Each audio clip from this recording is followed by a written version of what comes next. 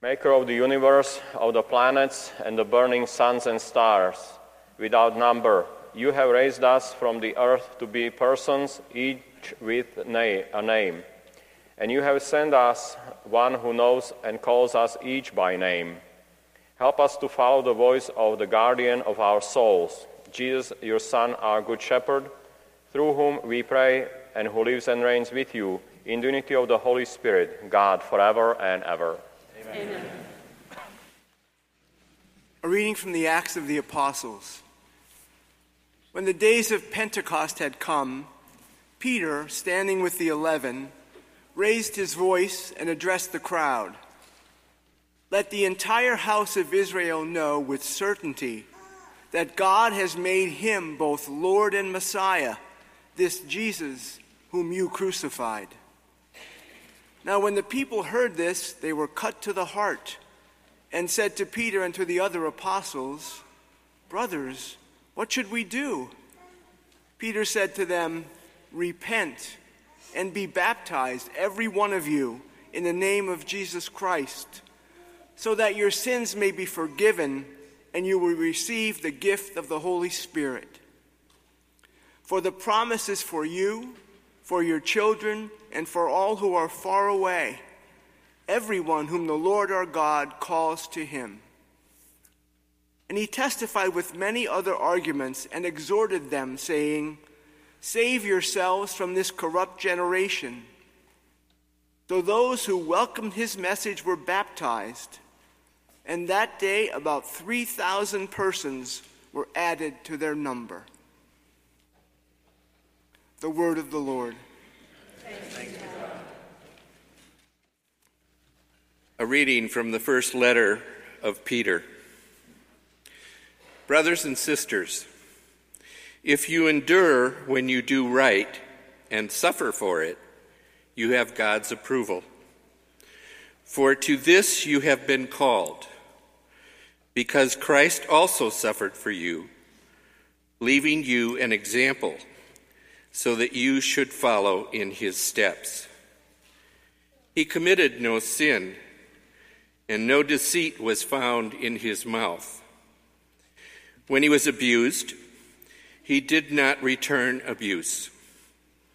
When he suffered, he did not threaten, but he entrusted himself to the one who judges justly. Christ himself bore our sins in his body on the cross, so that, free from sin, we might live for righteousness. By his wounds you have been healed. For you were going astray like sheep, but now you have returned to the shepherd and the guardian of your souls. The word of the Lord. The Lord be with you. And with your spirit. A reading from the Holy Gospel according to John. Glory to you. Jesus said, "Amen, amen. I say to you, whoever does not enter a sheepfold through the gate, but climbs over elsewhere is a thief and a robber. But whoever enters through the gate is the shepherd of the sheep. The gatekeeper opens it for him, and the sheep hear his voice, as the shepherd calls his own sheep by name and leads them out. When he has driven out all his own, he walks ahead of them, and the sheep follow him, because they recognize his voice. But they will not follow a stranger. They will run away from them, because they do not recognize the voice of strangers." Although Jesus used this figure of speech, the Pharisees did not realize what he was trying to tell them. So Jesus said again, "Amen, amen, I say to you, I am the gate for the sheep. All who came before me are thieves and robbers, but the sheep did not listen to them. I am the gate. Whoever enters through me will be saved, and will come in and go out and find pasture. A thief comes only to steal and slaughter and destroy. I came so that they might have life and have it more abundantly. The Gospel of the Lord. Praise to you, Lord. Good morning. Thank you, God, for the rain. Happy Good Shepherd Sunday, everyone. Happy feast day. The fourth Sunday of Easter season is sometimes called the Good Shepherd Sunday because in each of the three lectionary cycles, the gospel reading invites us to reflect on Jesus as the Good Shepherd. And in each cycle, the reading is from the 10th chapter of John's Gospel. This chapter sets the framework for Jesus' teaching about himself as the Good Shepherd. In the gospel verses we are looking at today, Jesus says, "I am the gate." So to set the stage for today's gospel, we were told in a previous chapter the story of a blind man whose sight was restored by Jesus. This miracle caused such a commotion in the community that the blind man was brought before the Pharisees. Instead of being amazed and rejoicing at the wonderful miracle, these Pharisees grumbled that the healing had been done on the Sabbath, which proved to them that Jesus could not be from God. So the healed man was brought before the Sanhedrin and renounced as a sinner. He was thrown out of the synagogue and made an example of before the crowds. The behavior of the Pharisees showed that they were in fact claiming to be the gatekeepers of God. So Jesus addressed these Pharisees once again. "Very truly I tell you, Pharisees, anyone who does not enter the sheep pen by the gate, but climbs in by some other way, is a thief and a robber. The one who enters by the gate is the shepherd of the sheep." Jesus was speaking about the true gate and the true shepherd, who is the one through whom one can gain access to God. It is not through the Pharisees. The Pharisees didn't understand what Jesus was telling them, so Jesus had to spell it out to them. He said, "I am the gate, not just any gate, but the only gate for the sheep to enter into the fold." The relationship between the sheep and their shepherd is based on becoming familiar. Sheep recognize their shepherd and won't follow a stranger. And at the end of the day, shepherds lead their sheep from the pastures to a common gated area called a sheepfold. There, one shepherd protects all the sheep overnight until the next day when each shepherd returns to lead his own sheep to pasture. As the shepherd moves among the sheep follow only their shepherd because they know only their shepherd's voice.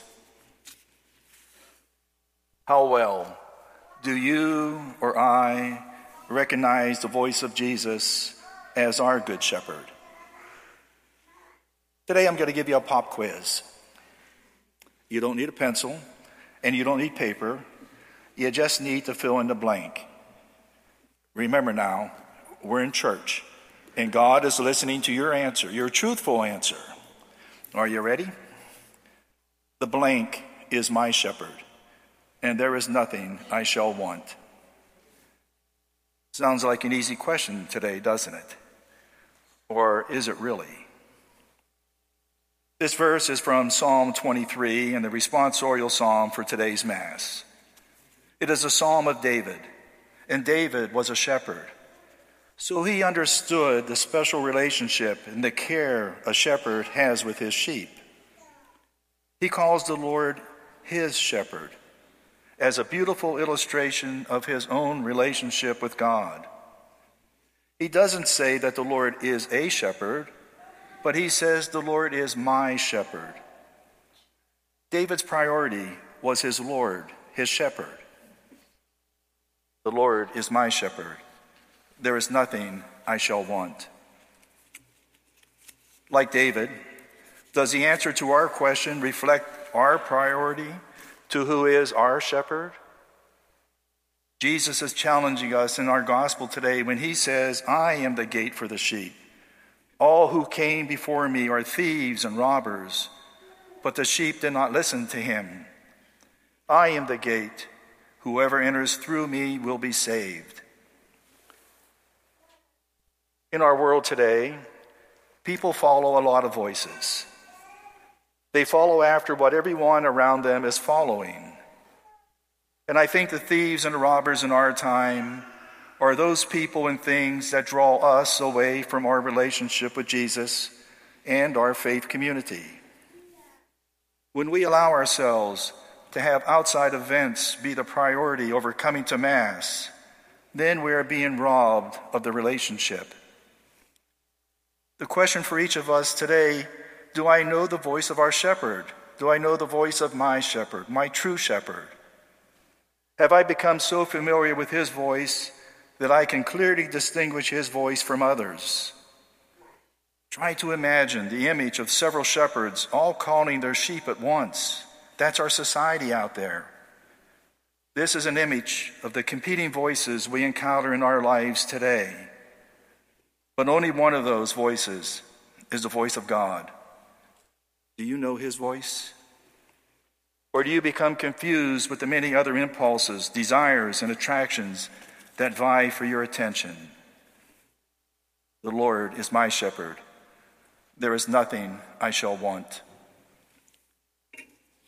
There's an old story about a priest who was celebrating his 50th anniversary of ordination.